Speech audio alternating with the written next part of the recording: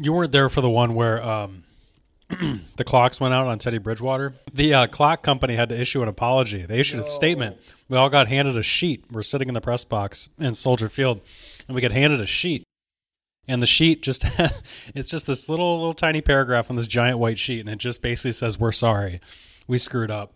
Teddy Bridgewater threw a pick to lose a game at Soldier Field in 2014. I think it was his rookie year. And he thought he had like the closing seconds. He thought he had like 5 seconds left and thought it was like to clock down. Well, no, he had like 40 seconds left. But the problem was the entire drive, he had no access to the clock because it went out in the stadium. Oh my God. So like, he wouldn't have like taken the shot. No, he would not. And he hucked this thing into the end zone. It was easily intercepted. And he thought afterward that was like the last chance he had. So speaking of, welcome to another episode of the Access Vikings podcast. Before we started, you were talking about the weird, trips for Mike Zimmer's Vikings down to Chicago and how it was always just insane. But yeah, that was the one that came to my mind first, and you weren't even there for that one. So are we on now? We are. Okay. Yeah. All right. Yeah, we have a lot of cold intros into the show. Okay, Yep. got it. Yep. Yeah, well, not just going down to Chicago, but also I think that if we were ranking the trips to Chicago, Yep. then, or I'm sorry, the games against Chicago, just overall in the Mike Zimmer era, the person hanging from the truss, well, Oh, sure. well, Yeah. Philly special Yep. happened underneath this play that was stolen by the Philadelphia Eagles, the throw to Matt Barkley. I mean, if you're ranking them, that has to be at the top of the list for me. Then the one where Jordan Howard just went completely crazy. I looked this up not too long ago that in the entire Zimmer era, no one ran for more yards than Jordan Howard, who was very briefly good for the Bears, but in no way like Didn't a he have real like star. 200 yards that one game? Yes. He started out the game with a very nice 69-yard run in 2016, and then Zimmer's eyeball popped out. Norv quit. They collapsed from 5-0. So welcome to the rivalry, Kevin O'Connell. This is where it gets weird. This is where you become the head coach of the Vikings. If everyone wants to know, will it be different? This is where we find out if it's different. Not only that, Mitch Trubisky throwing a pick in the end zone to give the Vikings another chance with their playoff hopes on the line, and then they don't do it. There has been a lot of these things. It's been a journey. We're two non-parents sitting here, but I've heard relatives and friends who are parents say the thing of like, you're not a parent until blank happens or until this happens. That's kind of what you're talking about with Vikings head coach. You're not a Vikings head coach, so you play a weird game against the Bears. Right, till someone in a Brett Favre jersey is hanging from the top of the stadium, and then everyone says after the game, no, I didn't see it. Yeah, I don't know. Yeah, I don't know what you guys are talking about. Yeah, I heard about it after the game. Come on, man. Come on. You weren't looking at your Microsoft Surface so much you didn't see someone hanging from the roof.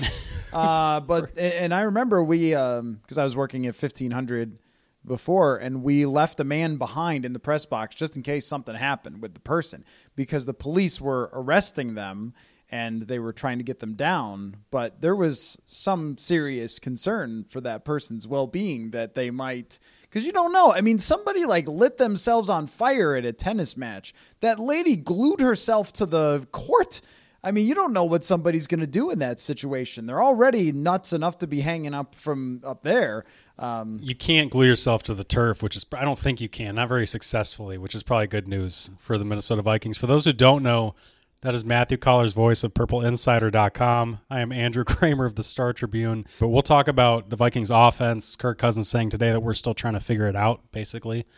And we'll talk a little bit about Sunday, but we'll also go through some quarter of the season superlatives, if you will, about this team and try to get our thoughts just on where this team is at and where they're headed. But Matt, let's talk about this offense.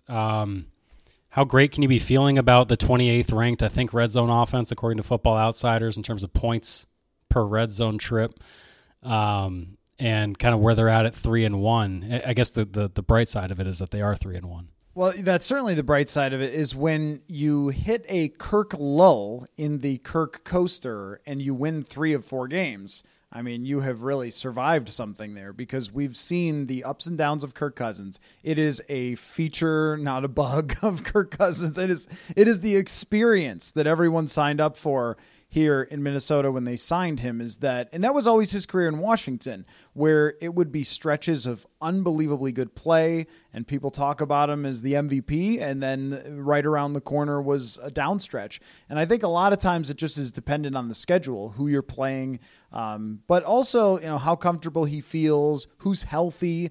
Like a lot of situations always play into it, and everyone has remained healthy on the offensive side, which is the biggest thing. Because if someone gets hurt and you're playing Jalen Reagor, I think that it's going to be a lot of trouble. And even on the offensive line, like if anyone gets hurt on the offensive line, one of the tackles, or even on the interior where we've seen, I think the guards still have some struggles, but if you have to go to backup guards or backup center, where Garrett Bradbury has taken a lot of harpoons from all of us, but like has actually played pretty well this year so far. But if somebody goes down, like the circumstances change. This we saw last year when Adam Thielen went down, and all of a sudden KJ Osborne has to be an outside receiver instead of a slot receiver. So, they've had like some things you would say very favorable for them. I don't think outside of Philadelphia, any of the defenses they've played have been special. Green Bay should, in the long run, have a good defense. They clearly were just not prepared for that game. And to have the results that they have on offense is a pretty big disappointment compared to the offseason conversations. Yeah, they score on all but 3 of their drives in New Orleans, but it just looked like such a grind to do it. And it has looked like such a grind even against a Detroit defense that has been giving up yardage left and right to everybody. Right. And Geno Smith looks like the MVP right now. And it's interesting that they did move the ball a lot against New Orleans, but they throw a pick, they fail in the red zone, as you mentioned, and they couldn't run the football very much, and they had to rely on really just a couple big plays from Justin Jefferson. And there's a crazy stat that I fiddled around with and came up with the other day that I think is really telling of who they are as an offense, and I don't think this will change.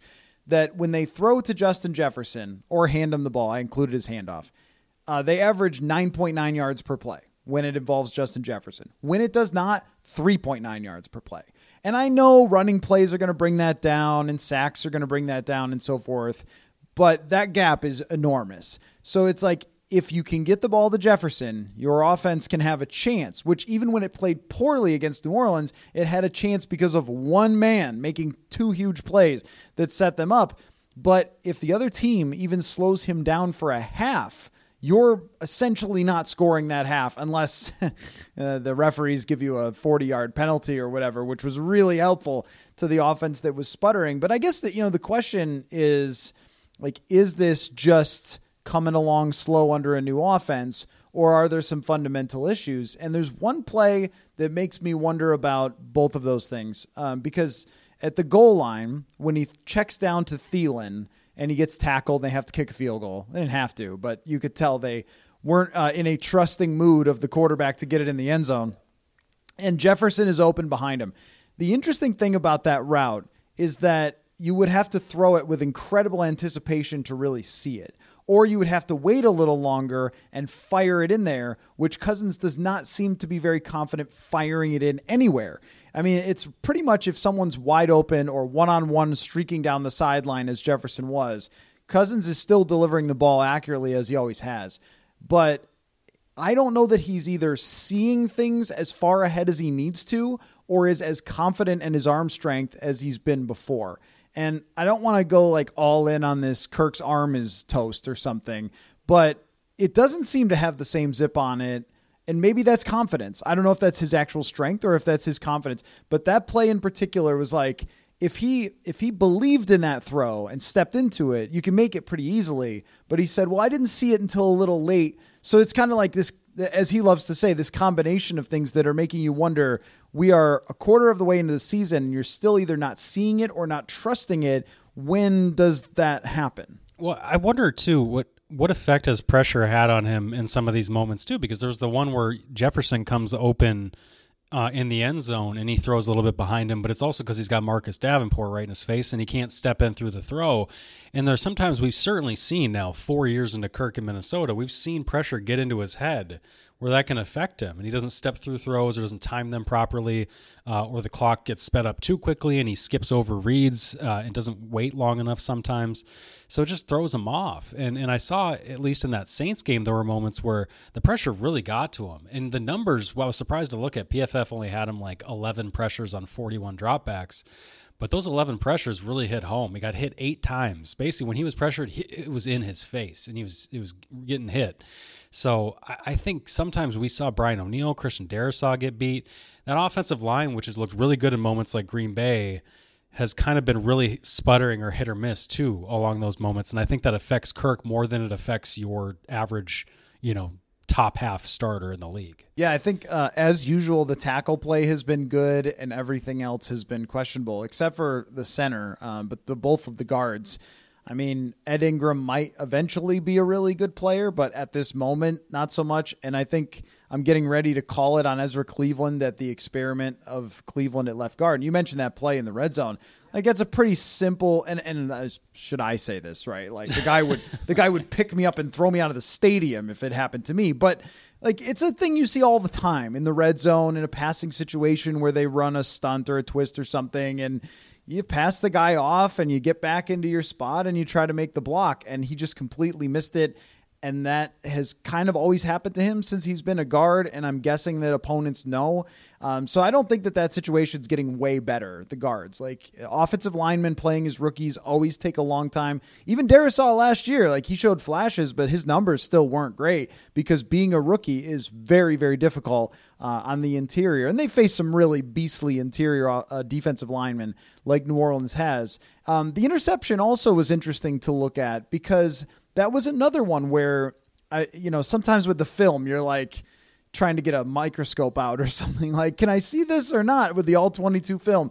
But when he throws the interception, it was like he had locked onto the Jefferson route from the very beginning, and he went to throw it. And then he was like, oh, wait, they are sending 2 guys at him. And then he kind of reset and threw. But by that time, Tyrann Mathieu had already seen it and was on his way over.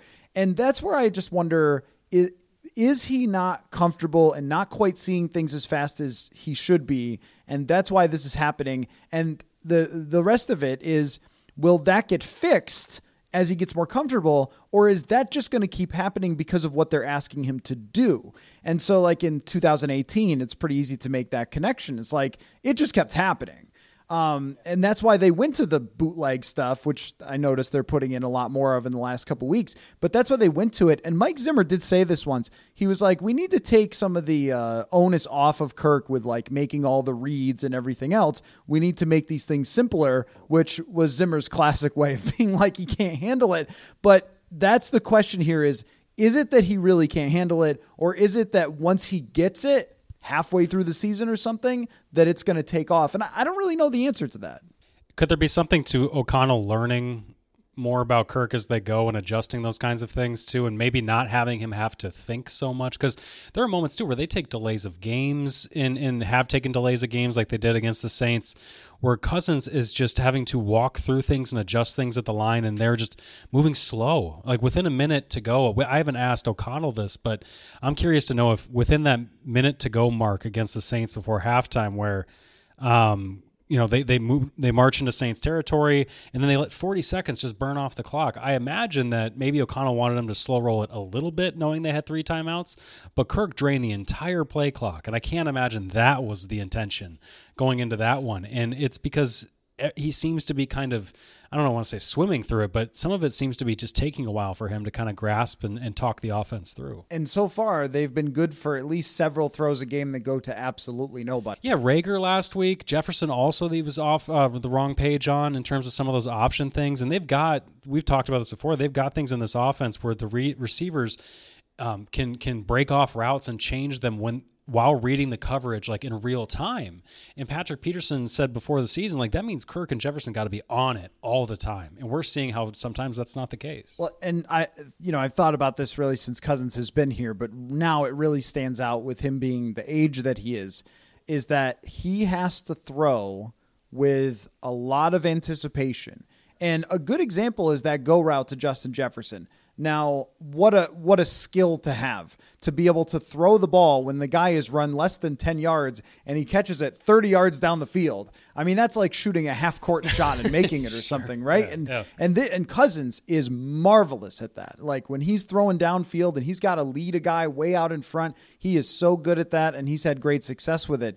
But when it comes to like these sharp routes with tight windows and things like that, where you really have to kind of wait till the last minute to know what's happening, I don't know that fits him very well. I know who it does fit. He's a big giant guy in Los Angeles, in Matt Stafford. Not so much this year, but their flag will fly forever with the Super Bowl, so they don't care. But Matt Stafford has one of the strongest arms I think ever in NFL history, and he can wait until the last second to just gun it. He also throws sidearm. He throws when he's hit. Dudes can bounce off him sometimes. Like all these things are very different for Cousins. And I think Kirk really knows who Kirk is and how Kirk has to play, right? Like he understands that he's not that guy. And I think that when we talk about the checkdowns and things, a lot of times when I look back at it on film, I think if he doesn't throw it at this exact moment and really get all of his heart and soul into this throw, it's probably going to get picked or get knocked down. And I think he knows that about some throws too, because when I was watching the Lions game, there was one in particular. There was a post route from Jefferson into a too deep look where he was coming into the middle of the two safeties. And if you let that thing rip, I mean, that's probably a 25-yard gain. But it was like you really got to believe in it, and you really got to let loose with that football. And for Kirk, it was like, I'm just not going to. I'm going to take the safe route. And that's why his average depth of target is like third lowest in the league right now. If O'Connell can adjust that a little, and we already see him going back to the things that work for Cousins, like the bootlegs and play actions and stuff, I just think it's a little bit of a sign of O'Connell's awareness of like, okay, I get it. There's some things we just can't do. But at other times, I think you hear it in his voice. He's like, you should be able to do that. Like, you should be able to hit that. Yeah, in the way that these coaches, whether it's O'Connell or Wes Phillips, the way they talk about Matthew Stafford is just in a totally different world than Kirk Cousins. And they won't say a negative thing about either of them, but you can just tell that they view them as obviously different quarterbacks than they are in terms of what they're capable of. I thought when you mentioned the depth of target, that makes me think of how they started that game out against the Saints, that theoretically scripted portion of the game where it was just this dink and dunk, short horizontal stuff, some play action stuff. And they've started a lot of games that way now, where whether it was against the Lions, it was run, play action, boot to Ben Ellefson. And then this game, they even had Justin motioned into the backfield, run a little option route with him. They had Dalvin Cook kind of running a crosser on third down, just easy little completions. Like they've just done that with Kirk to try to get him into a rhythm where O'Connell seems pretty aware of like, this is how we got to start these games out. We can't just open ripping it because Kirk's not necessarily that guy. And I think that O'Connell, and even though the numbers on offense are not very impressive at the moment, although if you get to the red zone this many times all the time, you probably will score more than they did against New Orleans. At least you should. I mean, it's possible to have a horrendous red zone offense for a long time, but this team really hasn't over the years with Cousins. Usually he's been pretty good down in the red zone.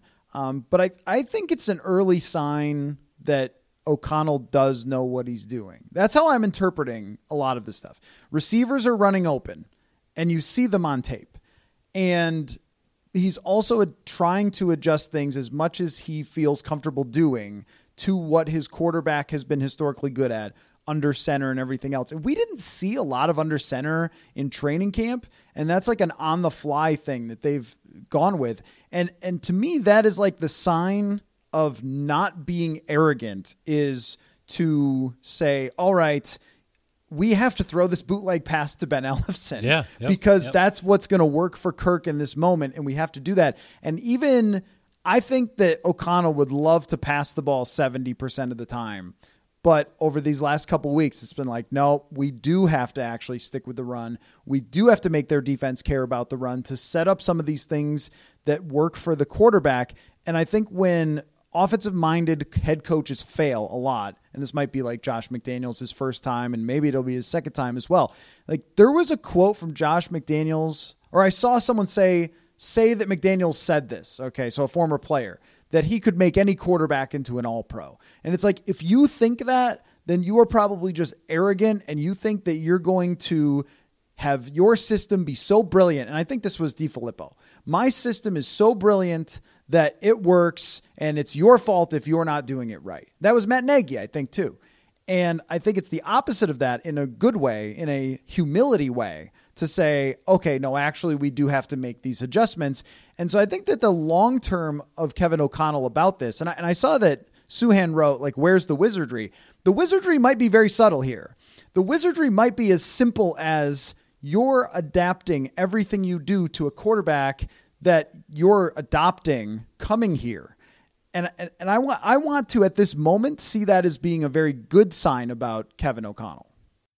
I think that's a good point because we have seen them, and O'Connell did this when he arrived, though, too. He looked at the roster, saw C.J. Ham, saw some pieces, and said, this can't be a carbon copy of Los Angeles. We do need to adjust in some ways. I do wonder, though, with the red zone issues, if I think they've got a pretty high pass rate in the red zone, much higher than they certainly did under the Kubiaks and Mike Zimmer, and they used to love to just run it in the red zone. That was one of the things, right? And Justin Jefferson even talked about that when I sat down with him about his relatively low touchdown rate, compared to like your Devontae Adams, and him saying that we just don't throw in the red zone, the last 2 years. And then he said this is going to change this year. Well, how much of the red zone issues are you're putting a lot on Kirk's plate when you're not handing it off to Justin Jefferson or doing a quick jet motion kind of trick play thing? You're asking Kirk to fire it into a tight window that he's not comfortable, or fire a fade over that he's not, a high percentage on. I do wonder if they're going to have to adjust, if that's one of the future adjustments with O'Connell, as you talk about him kind of being humble and changing things, is maybe you might need to call a little more to Dalvin Cook on the edge, which has worked so well for them in the past in some of those red zone moments. Well, and it certainly is a question too about how much you can lean into Dalvin Cook, because would any of us argue with the idea of running Dalvin Cook in the red zone in 2019? No, because he was a monster. He was unstoppable, and they scored a lot. So it doesn't really matter who gets the touchdowns, right? It just matters that they get in. But when you look at what Dalvin Cook has now versus what he had in 2019, we are a long way and quite a few injuries separated from the best moments of Dalvin Cook. He has not been like trash by any means. He's got quite a few runs that go between like 8 and 12 yards where he's getting to the edge and teams are clearly playing the pass and clearly worrying about Justin Jefferson. But I think in New Orleans, they tried a lot, 20 carries for him, and there's just not that same ability. There were times where it wasn't like Barry Sanders exactly, but where you'd be watching, it would kind of break your brain because you'd be like, oh, tackle, oh my God. And we just haven't seen that, which is the natural progression of like, yeah, you and I have wives and bought houses and thinning hair because the time comes for all of us. Right. And, it's just like time comes for all running backs. And it feels like that is sort of what's happening. And this could be another adaptation. Is Alexander Mattison was the third down back the other day. And I think he actually has better hands than Dalvin Cook and might be a better pass blocker. But I think Mattison should work in more. And I think Kene Nwangwu should see if he exists on offense. I'm really surprised that we have not seen any kind of real adjustment in running back usage outside of Mattison taking more of the third down work. And I wonder how much of that was them recognizing Madison's capability and saying, hey, we can actually put him into the game plan. Or, Dalvin, we don't need you picking up blitzes with that shoulder. I really don't know how much of that is them just trying to basically take work off of Dalvin's plate, and that's what they decided to kind of lop off. But I thought coming into this year they were going to be a little more like progressive and saying, you know what, this is an aging Dalvin Cook. Let's try to maximize the tread that he has left on these tires by using a deep running back room, and they just haven't. We haven't seen much of that at all. It was Dalvin Cook 80% basically playing time, 80% of the touches basically out of the backfield. He had something like 82% of the plays he was in on before he separated his shoulder. And it was his 17th touch that he separated his shoulder on against Detroit. Third game. Like, what? Like, you guys went through the whole offseason. You knew this was coming. Like, that's the part I didn't get. And I'm not saying that you can totally avoid it, but you could at least have it happen in November, like the past regime did. Yeah, well, and I think that, right. I think that, but this is sort of like the nature of the thing that Kevin O'Connell is taking on here with an entirely new team. And there isn't really any time for patience, but they escaped with 3-1. If they were 1-3, everything we just talked about, as opposed to being like, interesting, would be like, oh my God, they're fire, like everyone's going down with the ship. Like it's so different. And not only that, maybe we wouldn't be that like dramatic because it would be his first year, and we'd probably just be saying, told you so about the offseason instead of we'll see where this goes. But the 3-1 has bought them time. And if they beat Chicago, this is a huge swing game for me for the whole season. If you beat Chicago, you just have space to make these adjustments and to improve what you're doing and to decide when you get to that bye week on a large sample where you're not panicking to say this is what works and this is what doesn't as you go into the harder part of the schedule. So because things have gone their way, they've been one of the least penalized teams. Their opposition has been the most penalized in the league. Opposition has missed 4 field goals. Even like their expected points added is 22nd on defense against the run and the pass. And yet they're like 12th in points against. So what the expectation is that you should have given up way more points than you have at this moment, which means that the offense cannot play like this on a week-to-week basis, which is why we're talking about these things, right? Which is like why we're talking about if KJ Osborne is 86th out of 90 in yards per route run, like you're not going anywhere as an offense because the defense is probably not going to get the breaks that they have.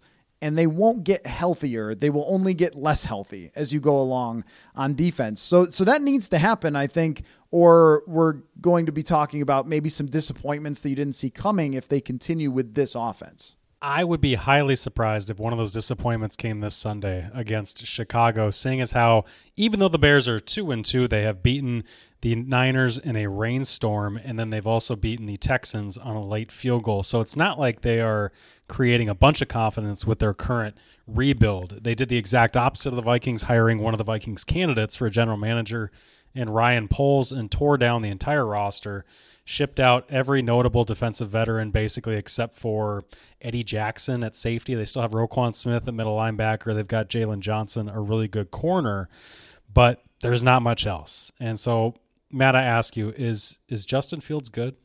Oh, no, I don't think he is. And you know what's frustrating sometimes is, and I know, it's like supporting casts are a big deal. You can take an average quarterback with a great run game, good offensive line, good receivers, and we've seen this with, Case Keenum and the number 1 defense, and you can win a lot of games in a small sample. Here's a good example. Baker Mayfield's not good, but for 1 year, he was like almost good.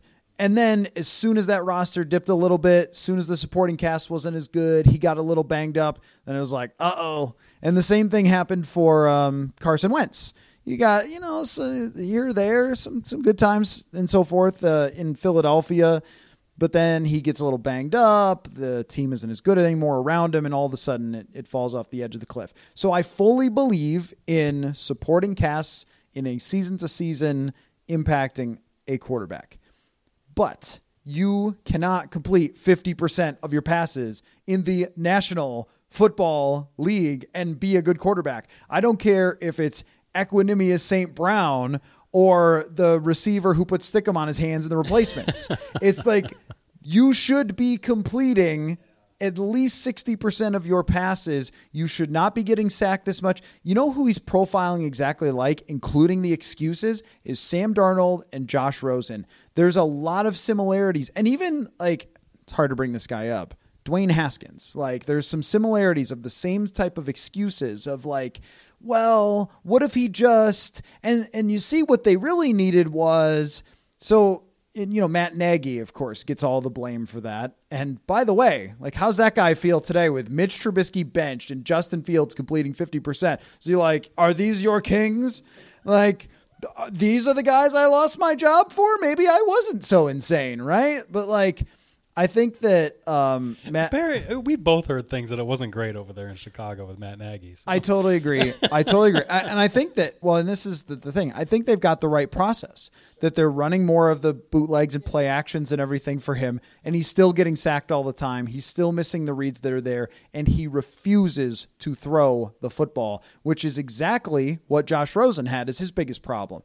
We watched a Josh Rosen game. He got sacked a bunch of times. He just wouldn't throw the ball. And I think that when that happens, it means the guy's not seeing what he's supposed to see, the reads. And it's happening too fast for him. And I'm not sure what the solution is. Maybe if you give him some better receivers, but like long term, by year 2, this should be happening by now. Like when you think about Joe Burrow, did anyone have a worse supporting cast than Joe Burrow in his first year? And yet, he showed it. Like something is there. And look at Trevor Lawrence. Like we're seeing now Trevor Lawrence with a better supporting cast and a competent coaching. We're seeing him at least look manageable and even good in moments. Whereas last year it was, at least he was giving his guys chances, and yeah, he made mistakes and threw a bunch of picks, but you were still seeing him fire the football in there and try to make plays. Fields looks scared at moments. He looks like he doesn't want to get that ball out and make the mistake, where he's taken 6 sacks, I think, last week. He has completed the fewest passes of any quarterback through the first 4 weeks in the last 40 years in the NFL. It was the 82 Patriots, the last team to complete as few of passes as, and I think that was a strike season, 82, right? Yeah. So anyway, it's just no matter what mark you stack the Bears up to right now, their offense is so putrid, and their running game, they've at least gotten something going with Montgomery, who's now out and injured, and with Herbert stepping in, but that's all they can do, and it's just going to be so easy to stop. So you talk about the issues on the Vikings and what's creeping underneath a 3-1 start. I can't see them getting upset in this game just because of how bad the Bears are. It's hard to even make an argument for it, which is scary, right? Because that's when it happens. When you say that, I remember the lead up to the game against the Bills in 2018, and the Bills had come off the most horrific games. And Josh Allen was starting, and he didn't know how to play quarterback yet and everything. So we thought. Then he's leaping over Anthony Barr. Yeah, I know. He had a great game that day. That was funny because that's exactly what I'm talking about with Fields. Is with Josh Allen, who everyone's going to compare to forever for you need to give quarterbacks more time, young quarterbacks. But you saw it. You saw the high-end moments all the time with him in his first year. It was just that throw went into the stands because he doesn't know how to control the cannon yet. But as soon as he did, then everything started to take off. And it did help that the team was built around him and everything else. But you could see it early on. He played a season that was relatively shaky, way up and down. And they made the playoffs and came this close to beating a good Houston team at the time in the playoffs with Allen still being as raw as he was. So I think you can see, and you mentioned about Lawrence, it's there were signs there with Lawrence, but their coach was that bad, all-time bad. I think 50 times worse than Matt Nagy. But you could still see it. You'd watch Trevor Lawrence and be like, ooh, that was pretty good. And his time to throw was 2.5 seconds. It was where it was supposed to be. It was just that his receivers weren't getting open. I mean, there were lots of people who did articles looking at his film that said, if they just draw this up a little better, this play should be here, right? As opposed to Fields, who is not throwing the ball. Yeah, and that's got to be the concerning thing for Ryan Poles in Chicago. We're trying to figure out what they have at quarterback, even though they're not giving the kid a lot around him.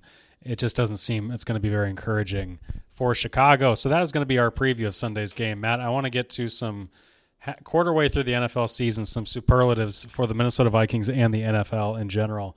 What is your biggest surprise on the Minnesota Vikings through a 3-1 start? You think of all 4 games, something you did not see coming, because I will be asking you what you absolutely saw coming. Oh, yeah. Well, the second part is a lot easier than the surprise. Has anything surprised us? Because we knew, thanks to Matt Daniels, the special teams coordinator, we knew Greg Joseph was the best kicker on planet Earth. We knew that. He had been talking him up. I was actually going to say the special teams has been a surprise because it's been really good. It's been really good. And some innovation actually happening on the special teams. And I think Matt Daniels deserves all the credit he's getting. I don't think it's oh, this guy is funny in press conferences, so we like him. I mean, the numbers are there. They are second best in the NFL in average start for the other team, and they picked the right punter despite having a veteran and everything else. So I think that has actually surprised me a little bit. Probably what we mentioned about not having, it's like the things that aren't there have probably surprised me more than the things that are, like not using multiple running backs. Some of the moves they made before the season that haven't really paid off, Jalen Reagor, moving on from Armon Watts. They can't pressure the quarterback very much outside of two guys. Maybe this one. I think in camp, I was still concerned about Cam Dantzler, but I think he's played pretty well so far. Not perfect. No corner is it just going to be Jalen Ramsey or something. But that last game against New Orleans, he was legit. He played a great game. And I think that he's sort of showing, like, yeah, I know you guys drafted Andrew Booth Jr. to play instead of me potentially, but I deserve this job. Oh, I'll give you one. I was a little concerned about Patrick Peterson. And he's just been great. I mean, so far, a 45% completion percentage in throws against him. And I think this defense really works for him to be able to play off coverage and read and react as opposed to like right up on the line of scrimmage. So I think it's surprised me a little bit that he still has a lot left in the tank, and that's turned out to be like a good deal for them. Yeah, this coverage and secondary approach could be good for him too, because as you age, right, you're more susceptible to speed, getting beat deep. But if this is a predominantly deep safety defense, at least he won't get beat deep theoretically. My biggest surprise is that Garrett Bradbury, as we mentioned, is not getting just tossed. He's not. I'm surprised, and I'm not saying he's going to make a Pro Bowl or anything, but the guy's been serviceable, and I think part of it is what they're doing with him in the offense. You are seeing some things where when they need a third down late, they're not just going to sit back and put Kirk on a target. They're going to have him do a moving pocket, scrambling pocket, and he finds KJ Osborne on the sideline. Like, they're adjusting things a little bit for that offensive line, some of which we've seen obviously in the past. But when people are getting beat quickly up front, it's been, unfortunately for the Vikings, typically Ezra Cleveland or Ed Ingram. It hasn't been Garrett Bradbury, which I'm surprised by. Which kind of makes you wonder, like, are the opposing teams maybe game planning to target those two guys? Because one is a rookie, which you're always going to go after a rookie lineman. And then they've got to know by now that the left guard is weak as well. I also think that playing out of the shotgun helps, because if you're Bradbury and you're in the shotgun way more than they were in the past, and, take the snap, the initial punch knocks you back 4 yards or something. Well, you're not really in the quarterback's lap at that point. If it's under center and it takes the snap and you get knocked back 4 yards, then you're tackling the quarterback, which we did see on a number of occasions. It also could be that Garrett Bradbury, and it's a long season, so there's a long way to go. We have seen 4-game sections of him play well before. But he had to have looked at last year as a crossroads. Like, I got benched for Mason Cole. If I keep playing like this, I won't be a starter in this league. I won't get a second contract from anyone that's significant. And there's a lot on the line. So it's possible that he went into the offseason and really put in some more focus. But I think it's probably more circumstantial and small sample size than anything. And that's something to watch. And maybe it is right, that because I think that systems do impact all of these things. And it's one of the hardest things to figure out when we look at PFF grades and we go, well, Eric Kendricks is terrible in coverage this year in his PFF grade. Did he just get terrible, or are teams just targeting the middle of the field all the time? Because that's where you're leaving everything open. So you're always trying to contextualize those things, and maybe he's not that different. It's just that they're playing different. I think he's been a little bit better. I do think he has been. I don't think I've seen him get kind of worked by bigger nose tackles as often. He seems to be holding up at least a little bit, setting that somewhat of an anchor, getting beat slowly, not quickly, all those kinds of things. All right, Matt, what did you absolutely see coming? I mean, how long do you have?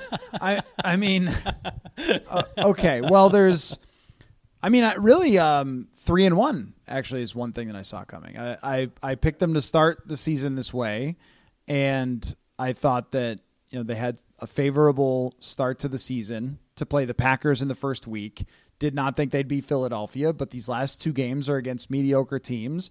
And my thought was they should take advantage, right? Like, New Orleans doesn't have a good quarterback situation. Detroit still has no one playing defense. Like, yeah, these are games that they should win. So 3-1, this is the first time I think I've ever picked 4 games in a row correctly. But yeah, I thought that would happen. The biggest thing is probably that there would be this huge adjustment period, because when we watched, for the offense, because when we watched training camp, there were a lot of days with a lot of unhappy people on sidelines having long conversations, looking around at each other, talking about how are we going to do this? What route were you supposed to run there? The practice that we covered at the very end, right before the season started. And they, the last one that was open to us where Kirk threw like 3 picks and could have thrown 5.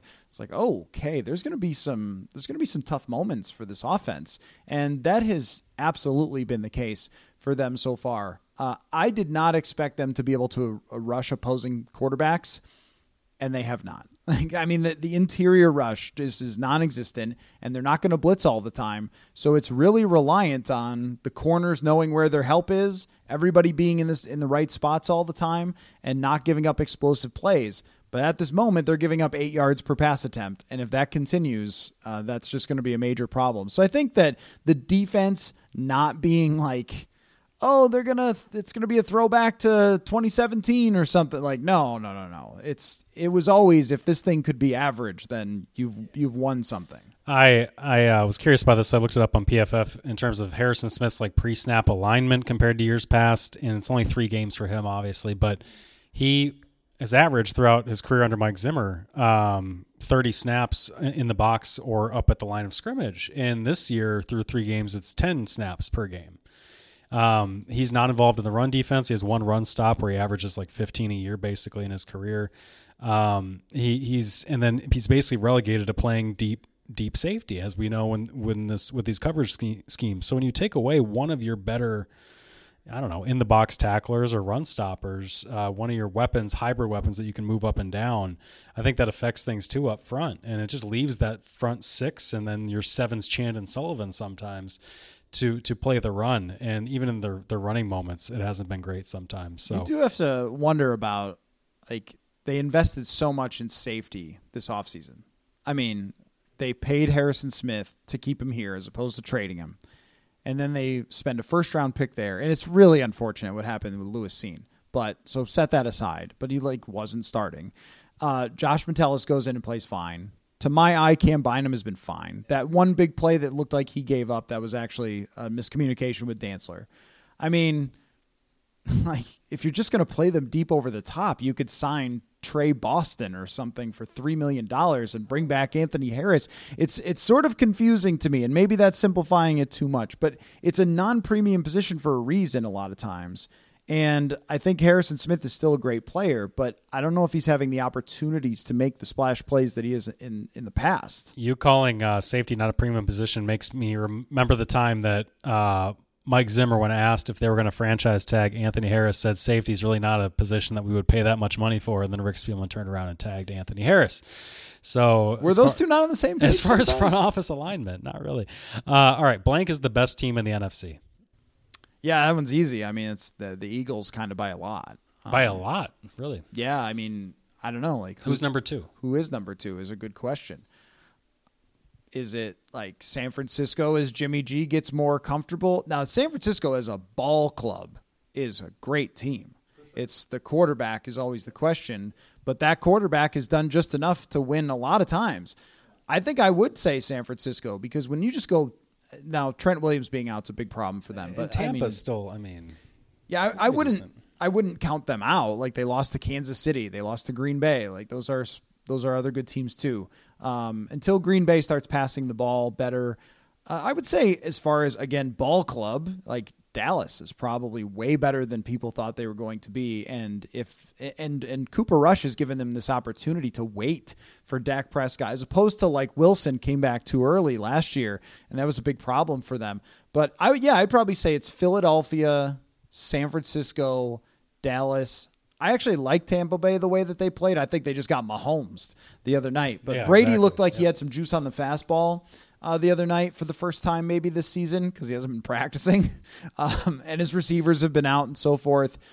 After that, I mean, it's just a mud puddle. I mean, it's just so, like, think about this, like the first 15 minutes of us talking about that offense. How many podcasts in other NFL cities of teams that are 3-1, 2-2 are like, man, we got some problems. Like Arizona, New York Giants. Yeah. Like, these teams have decent records, but really, like Chicago. I mean, they're 2-2, but the Falcons are 2-2 and they're running 14 times in a row. It's like, I think there's a lot of that in the NFC. And over the next few weeks, that's where I think we'll start to see the separation. Yeah, Chicago finished 3-14, and I would not be surprised one bit. Not surprised at all. If they get one win the rest of the season because of how bad they are. I would have to agree with you there. I would rank Tampa Bay, I think, a little higher. I think they're a little bit better than Dallas, and I might even put them ahead of San Francisco at this point just because of the quarterback. I just think Jimmy Garoppolo, you see him make some of these throws where even the one to Debo on Monday night was, I think Troy Aikman did a good job of illustrating, like, that's a bad throw, but because it was a bad throw, it ends up being one that you can make because the defensive back jumped the route, and if it had been a good throw, he would have intercepted it. But because it was a bad throw, Debo was able to get it and keep going. It's like, okay, well, that's not going to continue. Like, your bad throws are going to get picked off. It kind of has, though. Like, that's been San Francisco with Jimmy G. Like, it looked to me the other night like he's getting a little more comfortable after not having much of a camp. And there's just, I thought Aikman put it perfectly with Jimmy G, where he was like, there's just some times where you are like, WTF, James, what are you doing? And I think that those moments really stand out. And I think they hurt his numbers, the traditional numbers, because there's bad interceptions and stuff. But on the whole, who understands an offense better in this world than Jimmy Garoppolo understands Kyle Shanahan's? And if you can get the ball to the playmakers, like, they're just good, and their defense is absolutely phenomenal. And where maybe in some years past, I would have said like, defense, I don't know, like, well, week to week league or whatever. But with so few great quarterbacks, the teams with the good defenses might just rise to the top. And theirs is really good. Yeah. They've got, their pass rush and Fred Warner, the way he's playing, that's a really good defense. And I think them adding Travarius Ward from Kansas City has been really good too for them on the outside, because that was always their weakness, was corner. So, yeah, you're right. Maybe they'll do enough. All right. One more question for you. Blank is the key player for the Vikings down the stretch here. Not named Kirk Cousins. Let's take Kirk Cousins out of it. When they go 13 games here the rest of the season, who needs to play well for them after what you've seen through the first quarter of the year for them to I don't know, succeed, I guess, in your eyes? Ryan Wright is averaging 13 yards a pass. If they think about that. Like, not even Kurt Warner, Greatest Show on Turf, averaged 13 yards a pass. His passer rating of 118 point something, I can't remember. But Ryan Wright said to put his phone on Do Not Disturb. You missed the great conference call with Ryan Wright on Monday. The Vikings, coming back from London, made one player available on Zoom. It was the punter. And we got to ask him about such things as, so you're getting a lot of texts? Yeah, you're outing me for bailing on that one. I can admit, I wasn't going to write anything about it. Let's just say that. We just got a newspaper. Thought, we have a newspaper we have to fill. I'm very pleased that he made that throw, because you don't get to pass the ball many times as a punter. Make the most out of it. Not everyone can be Tom Tupa. What was the question? So, you know what? I think that it might be KJ Osborne, because Justin Jefferson is just going to continue to be Justin Jefferson. We have felt at times frustrated by him not getting the football. Like, man, what's going on? Why are they able to shut him down? And he has more yards through 4 games this year than last year. At the same point, this offense will be the Justin Jefferson show. And that goes back to when you look at it on tape, this used to be the Diggs thing too. You'd be like, oh, I see him open. Throw the ball, but it'll happen, and he's going to continue to have 100-yard games and everything else. But you can only make up, think about this, Cooper Kupp made up about 38% of the Rams' passing game last year. That still leaves 62%. And even if Justin Jefferson makes up 40% of the Vikings' passing game, you still got a lot more that can't go to C.J. Ham and Ben Ellefson and Johnny Munt all the time. You just watch. Oh, yeah, it will. It can. it absolutely can. And I think that there is reason to wonder about Adam Thielen. Your sample size is now pretty big of being a possession receiver and not pushing it down the field really at all. But KJ Osborne is youthful, spry. He's good with the football in his hands. He can get open and make plays. Can Cousins get him the ball and have a second option beyond just Jefferson deep, Thielen short? That's your you need explosive plays out of that guy. And I also think, as far as adjustments go for Kevin O'Connell, and I'm sure that he would tell me no, you're wrong, I'm doing this, but they can't all be for Jefferson. They just can't, because everybody can't be a slot receiver. KJ really needs to be a slot receiver. So it can't be the Cooper Kupp role, which is not what's happening, by the way. He's not playing Cooper Kupp's role. It can't be that because Osborne has to be the slot guy. But you could still use some of the same stuff that you use for Cooper Kupp with KJ Osborne. Like, lean into him a little bit more. I think that if they don't, and he ends this season with 28 catches for 215 yards, this offense is going to rank like 17th in the league. That's a good point. I think they need to get more out of Danielle Hunter somehow. Oh, for sure. Yeah. I think that's one where you've seen him. Za'Darius has put up all the numbers that you expect, but even that New Orleans game, Danielle was just out of place sometimes, missing some tackles, really aggressive, jumping in and on some cutbacks and backsides of blocks, and then he was getting beat outside. I'm just like, this looks weird. You're just not used to seeing him be out of position, seemingly, at times. And then against the pass, we just haven't seen the production come through quite yet. So I think he's pretty important because if you get both those guys going at what they're capable of, as we know, that the defense then wouldn't have to worry so much about playing 10 yards off. There's just so much pressure on Hunter and Smith to do everything. Yeah. But also this week, over under 2.5 sacks for Danielle Hunter. Yeah, I was going to say, this is the coming out party. Yeah, I mean, DJ Wanham is like preparing what kind of Ferrari he wants to buy based on the fact that he'll get 4 cleanup sacks. Like, this is going to get me that next contract. Thanks you, Justin. All right, blank is your favorite Bears quarterback of all time. Oh, my gosh. There's so many. Caleb Haney? I mean, there's the most, you could say like most random. Rex Grossman. Josh McCown or whatever, his insane run with Chicago that got him a big deal in Tampa, and then he went like 1-12. Do you remember when Bears fans were cheering for Kyle Orton? Oh, of course. Oh, they really wanted Kyle Went through that in Buffalo as well, where they had like a time with Kyle Orton and then realized he was Kyle Orton. I remember RIP to the great John Clayton, that he used to come on my old radio station when I worked in Buffalo.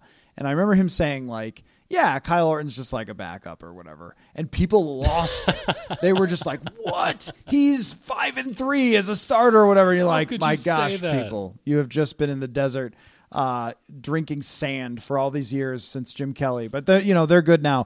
I think that like Eric Kramer was kind of like a warrior for them. Like he just was super tough, and he would have some games. Like he was a legitimate quarterback. I also think that he's just such a great random name pull. So just be like, oh yeah, they're playing the Bears. It's Eric Kramer starting, or Jim Miller, or how about this? This is a great one. The great Chad Hutchinson once beat the Minnesota Vikings in Soldier Field, and I think it might be his only career win, or maybe like 1 out of 2. And had a great game against them, because any quarterback is possible. Like KG said, like any quarterback is possible in Soldier Field. That was what he said. Well, this one's at US Bank Stadium, so we'll have to maybe wait until the Soldier Field game for Kevin O'Connell to officially be anointed Vikings head coach, because it needs to be a weird Bears game. Matt Barkley, baby. For him to get in there. Yeah. Who's the backup for the Bears? Is it Matt Barkley?